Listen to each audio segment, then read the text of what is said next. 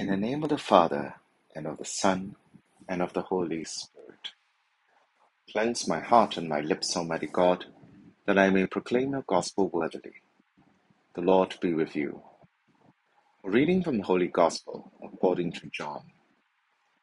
Jesus said to his disciples, "This is my commandment, love one another as I have loved you.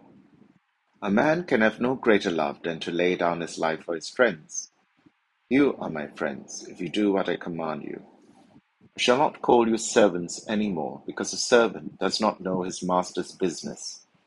I call you friends, because I have made known to you everything I have learned from my Father. You did not choose me, no, I chose you, and I commission you to go out and to bear fruit, fruit that will last. And then the Father will give you anything you ask him in my name. What I command you is to love one another." The Gospel of the Lord. This passage begins and ends with the new commandment of our Lord, love one another. Seems simple enough, but then love is such a fluid term that unless our Lord elaborates further, it may very well end up being confused with so many other notions of love. Thank God our Lord did not leave anything to chance. In this short passage, our Lord unpacks the meaning of the word. He began by saying that the golden standard of love by which all loves are to be measured, and which all of us must choose to imitate, is the love which Christ offers us. Love one another as I have loved you. There is nothing subjective or relativistic about the love which Christians must possess.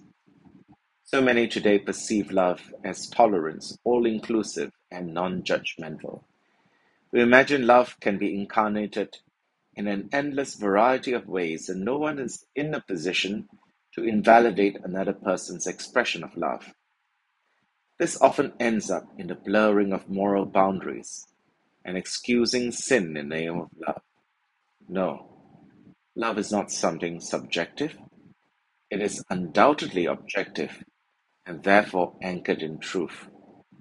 We must love as Christ loved us, and Christ never gave excuses for sin in the name of the love of love. The first begs the question, how did Christ love us? First, Christ's love is sacrificial. A man can have no greater love than to lay down his life for his friends. The perfect expression of Christ's love was the sacrifice of his life on the cross for our redemption. Second, our Lord's love for us is one based on friendship rather than one of subservience between master and servant. A servant does as he is told, but a friend does it willingly out of love. Third, there are no secrets between friends. Our Lord tells us, "I call you friends because I have made known to you everything I have learned from my Father." We can have no secrets from Christ, and he, on the other hand, reveals to us all we can know about his unfathomable identity. Fourth, authentic friendship has to be deliberate and intentional. An amazing thing is that it is the Lord who takes the first step in initiating this relationship. Finally, such friendship is fruitful, and not just in a transitory sort of a way, but in a lasting one. Fruits that will last. So let us love one another as the Lord has loved us. If we can love in a selfless, self-giving, self-effacing way, then we can heed St. Augustine's exhortation without hesitation. Love and do what you will.